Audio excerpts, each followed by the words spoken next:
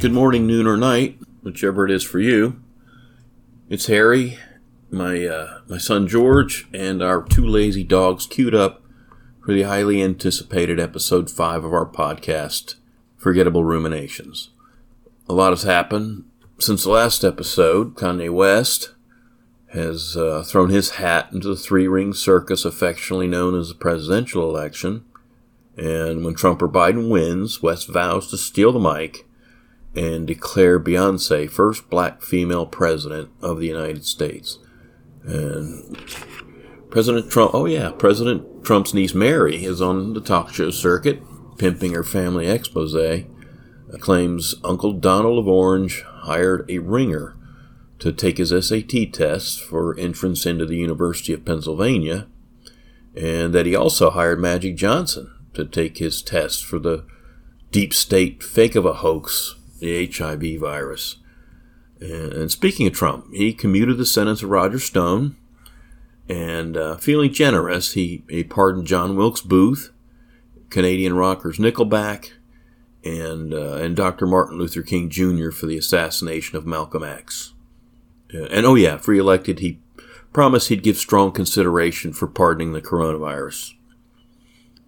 So the coronavirus, that heartbeat of the national consciousness, it didn't stop a golfer in Sydney from being struck by lightning, or didn't prevent a surfer in Maui from being bitten in half by a great white. And it in no way deterred shoppers at Publix from bum rushing the stores for buy one, get one coconut water. But the news that really caught my interest, perked me up, was a little blurb, and it was from a Joshua P., or it was about a Joshua P. from Gary, New Mexico, who tried unsuccessfully to remove an M&M from an electrical outlet with a grilling fork, a brown M&M at that. A brown one. You believe that, George? I can understand a blue one, or one of those pretzel stuff ones. And Joshua P. is now a black man. And that gets you caught up on the news. So, in the last episode, George and I discussed our titans of industry, imaginary rights, and most importantly, the murder of George Floyd and the ensuing protests. I don't know how strongly the protests are still going. Media coverage has somewhat waned. I guess peaceful protests just don't push the marketing meter. They're boring. And the coverage was ubiquitous when there was looting and rioting, like a Liverpool soccer match. Now, nothing. And maybe the protesters should just push a little girl down a hole. Baby Jessica 2.0. That'll sell some tickets. And clearly the protests lack organization or leadership, any kind of coherent mission statement. It's a hearts and minds pipe dream until it has all those things.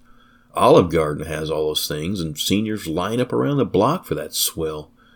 Barack Obama would have been perfect. He would have been a perfect choice. Charismatic, politically adept, adored by any camera that sees him. And as a bonus, he referred to Kanye West as a jackass. But, alas, he burned his talents in pursuit of that low-hanging fruit, first black president of the United States. What a waste. But until such a one as him arises, the movement will stall until the cathartic conviction of Derek Chauvin kills the passion of the whole thing. And don't expect Thomas Sowell to be that phoenix. He's a professor at Stanford. At least he was. I'm not sure. He may still be. But first of all, he has to be about 100 years old. And secondly, he asserted in a recent interview that there is no systemic racism. His reasoning, there is no way to measure it empirically. You can't hook it up to a voltmeter, thermometer, perform an MRI on it. Existence depends on empirical measurement. But we can't measure human emotions. Should we conclude they don't exist? Systemic racism isn't an issue of math or science. It's civic and social. And for these issues, we don our little critical thinking beanies, spin the propeller 360 degrees, and examine the data staring us in the face. 250 years of systemic slavery. while being counted as 3/5 of a person, and another 100 years before being guaranteed the right to vote. Predominantly black primary schools, less funding than predominantly white primary schools. And while white Americans outnumber black Americans by 5-1, black Americans outnumber whites in state prisons. And there's plenty more. Lots of other things we could point to. I can't hook any of it up to a voltmeter for you, Professor. Like I said, I'm not sure he's still a professor, but I'm quite sure he's still black. But that digression aside, I don't want to throw water on the bonfire with my skepticism, but remember the last protest? Occupy Wall Street, the 99% movement, income inequality. Has kind of a nice Vladimir Lenin ring to it, huh? But part of the reason it failed was branding. It was too socialist. And socialist is a boogeyman word. It's been cleverly branded as the monster under your bed. So if you don't want socialism, and I understand some of you don't, refuse your Medicare. Take a pass on your child's Medicaid. Forgo your Social Security when you're 80. And God forbid someone steals your car, don't call the police. That's a shame, man. Good luck to you, because that's what you're going to get. And in the worst case scenario, Putin shoots an avant-garde hypersonic missile straight up your butthole. Don't go whining to the Pentagon. Medicare, Medicaid, Social Security, the police, the military, all socialist programs, my comrades. And if you're still not convinced, we'll have toll booths every 10 miles, and you can angrily pitch your dollar into the basket to pay for your share of road costs. We'll have the screw you Mao Zedong Turnpike barreling straight into Disney World. Only you won't be able to afford that snapshot of your child with Minnie. So the income fairness movement, that sounds more promising, doesn't it? And it directly impacts more Americans, though maybe not as viscerally as the Black Lives Matter movement. 99% of us. And they marched across the Brooklyn Bridge in droves. They got arrested. They occupied Wall Street, shaming and terrorizing a new breed of money grubbers with cleverly wrought placards. And they developed a slick online awareness campaign. They didn't occupy K Street or Constitution Avenue or Pennsylvania Avenue. So their message was muddled, and they were decentralized without any discernible leadership. All they had going for them was being right. And how were they treated? Like mosquitoes. And they were ideologically framed as neo-hippie deadbeats smoking hemp or kale or Swiss chard or whatever the trendy thing was in Zuccotti Park. And they were beaten back by the wrong. When the 99ers started, the top 1% held 35% of the nation's wealth. Today, they hold 45%.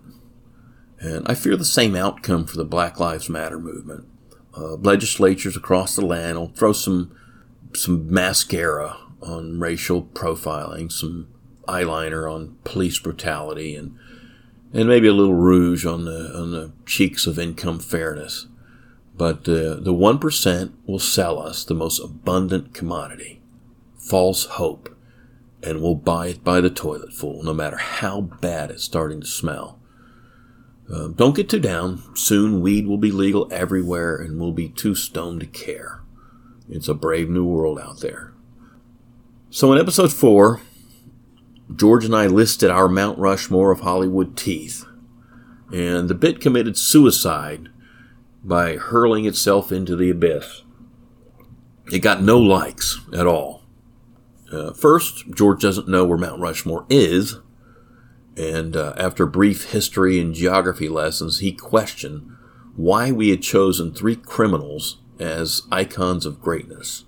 Our advanced analytics staff said they'd rather eat bowls of old farts before hearing that thing again. So, George has been a staunch champion of the First Amendment in his long 3 years. He says whatever the hell he wants and doesn't care about the consequences. So for George's sake, his civics lesson for today, I thought I'd take a look at some of the iconic moments in the history of the First Amendment. And as I've mentioned before, my favorite is Rosa Parks' "Fuck this back of the bus shit, I'm taking a cab." Bullshit detected. Take precautions. I know, George. You voiced your objection last time. But in addition, he didn't find the quote iconic at all, and we argued about it. I sent him a timeout, and he peed on my shoes. But we calmed down, came to an agreement.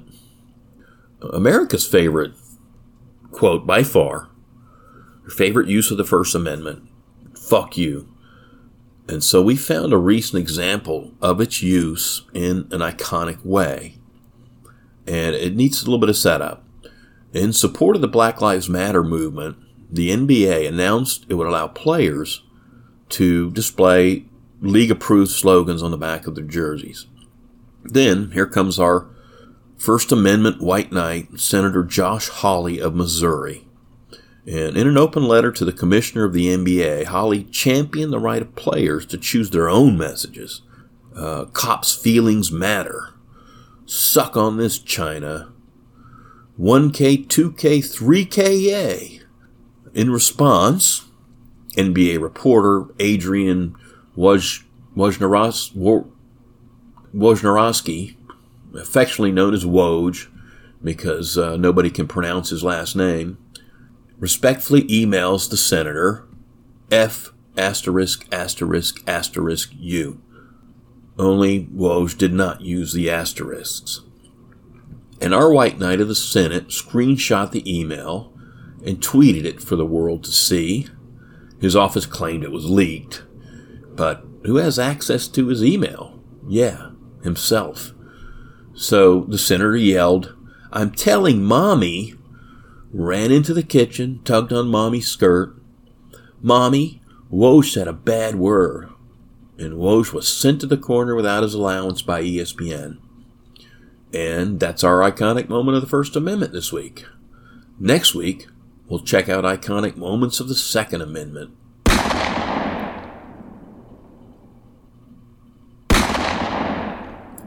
Lots of those. I enjoy these teaching moments with George. Bullshit level, DEFCON 5. I just act put out to keep you in line. That's what you have to do when your daycare closes. Take over the teaching duties. Although they've since reopened. But I also took over Movie Fridays, and that was the highlight of the daycare schedule. After Friday nap, movie time, popcorn, juice box, and leave me the F alone. Enough of you damn kids for 1 week. So our first Friday night, George and I whipped up a nice charcuterie platter, poured some Sahara dry martinis, and clicked on A Clockwork Orange. George usually likes these old movies, but not this one. Didn't like Kubrick's over-stylized cinematography, and was outraged, absolutely outraged, by the lack of chocolate milk in the milk bar. But as dystopias go, according to George, A Clockwork Orange is no worse than Louisiana or the Cleveland Browns. So we flipped over to George's favorite dystopia, shut him up. Rudolph the Red-Nosed Reindeer. Bullying, ostracism, exile, year-round cold. I get all that. But where it falls apart for me is with the blizzard.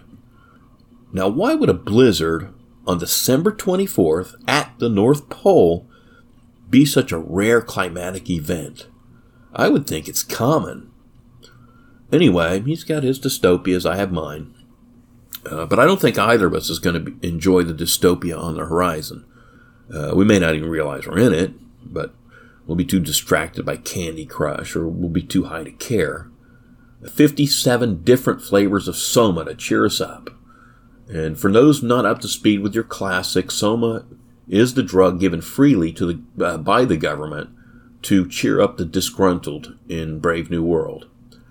Well, as a quick aside, Kanye West must be up to speed on his classics, because at his campaign rally, he promised free marijuana to everyone.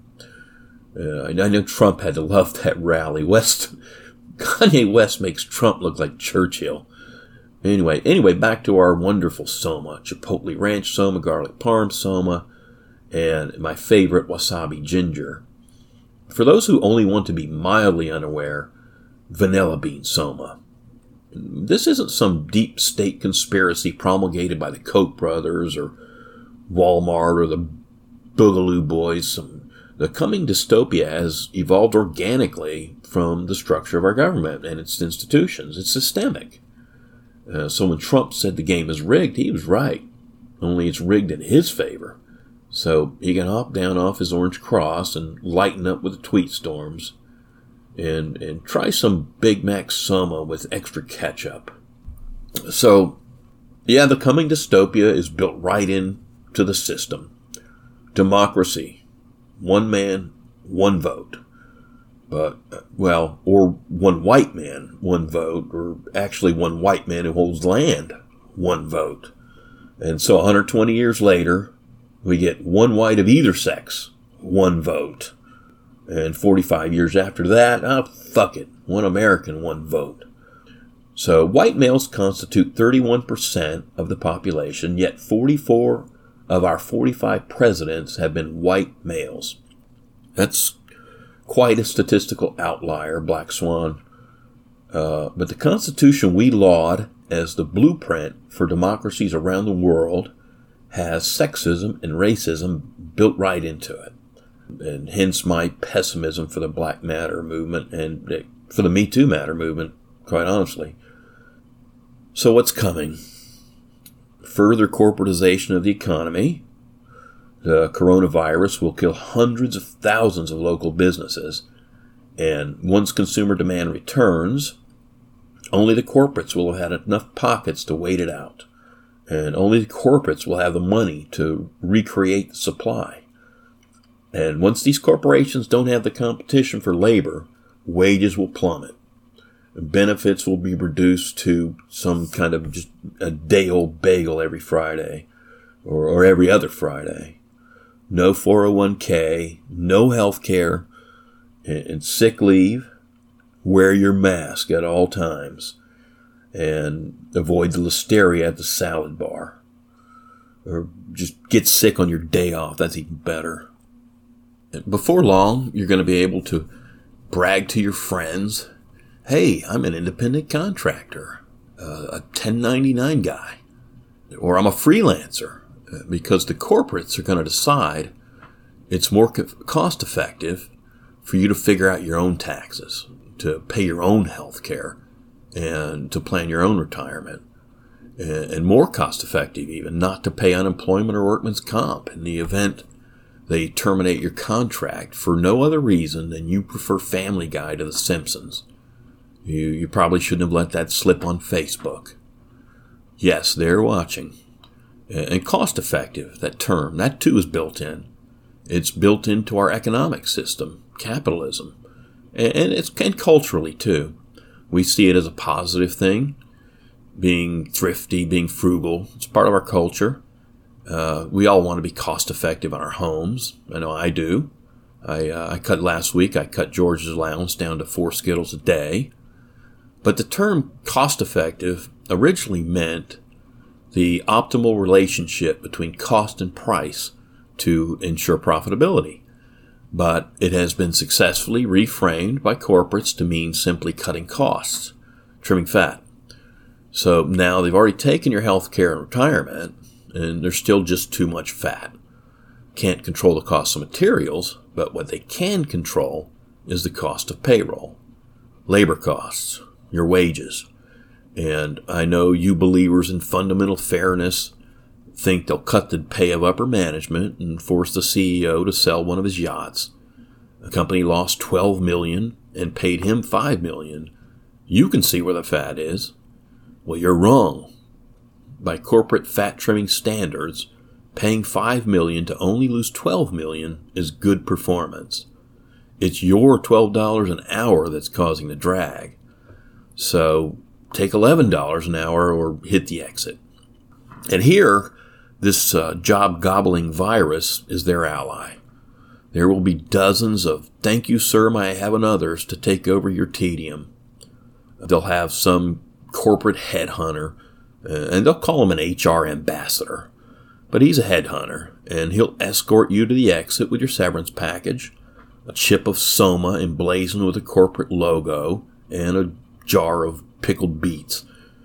They're not all completely heartless. Pickled beets are delicious. Or they may just give you a swift kick in the ass. Because beets cost money, you know. I imagine everyone's experience is going to be different. So, here's what we do, my fellow socialists. We usher in a new regime of enlightened leaders, just as the Founding Fathers envisioned. We'll have a prudent and wise electorate ready to rise and defend the Constitution from our earlier bad choices. But here's the rub. 1% of our prudent and wise electorate believes the QAnon conspiracy theory. And if you haven't heard of it, you're in for a treat. This one's great. QAnon theory states that there is a leftist deep state hell-bent on world domination while running an international pedophile ring with the aid of other deep state cabals around the world. And the dynamic duo of Donald J. Trump and Robert Mueller will round them up for secret military tribunals in Guantanamo Bay. And with the vermin eradicated, we'll have a utopia led by, Donald J. Trump. So that's 1% of the vote. And by the way, you got to envy that imagination. Deep state cabals, world domination, international pedophile rings, and utopia. But I don't believe we can flip Q's acolytes. We'll just have to give them gun-shaped soma, and they'll be too stoned to vote. So now we got to deal with the Walmart Republicans. They're never going for this fairness shit. And we'll convince Trump the Walmart Republicans are actually a cabal of blacks dressed in whiteface. They burn Russian flags every Saturday night after a day of thrifting in college football. So Trump sends in the stormtroopers, and off they go to Guantanamo Bay to hang out with the Clintons. We're making progress. A new Quinnipiac poll shows we now have the votes. But we have infighting. So we require an ideological purity pledge. If you say that dark blue car is black, you're canceled. If your butt doesn't fit in that chair, you're not welcome at this table. And that's the constitutional foundation of our coming dystopia, the ideological glue that holds it together. Conform or self-exile. You have no right to your opinion. But there's no need to be spooked. All you know of dystopia is from acts of fiction. Cruelty, suffering, injustice, inequality. We won't have any of that, as long as you don't count the injustice and inequality. Ours is going to be a kinder, gentler dystopia. We'll have Facebook for the 2-minute outrage. We'll have Netflix on our watches, McRib sandwiches every full moon. And, of course, all-you-can-eat soma.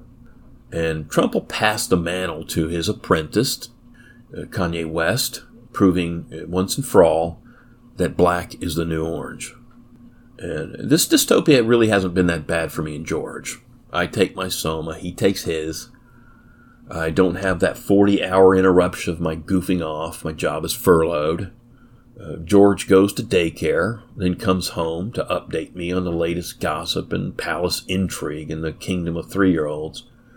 Who's still pooping their pants, who doesn't pick up the blocks after themselves, who cries when their mother drops them off.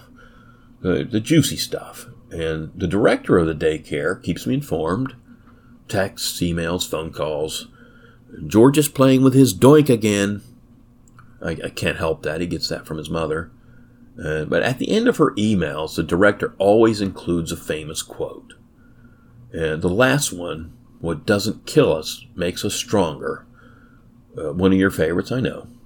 And one of Hitler's. That's true. The writer was Nietzsche, one of Hitler's ideological inspirations. What say you to that, George? Oh, come on now. That ain't even bullshit. That's horse shit. You're right. It's utter bullshit. If you break your femur, it won't kill you. But it certainly won't make you stronger. Diabetes, MS, childhood trauma.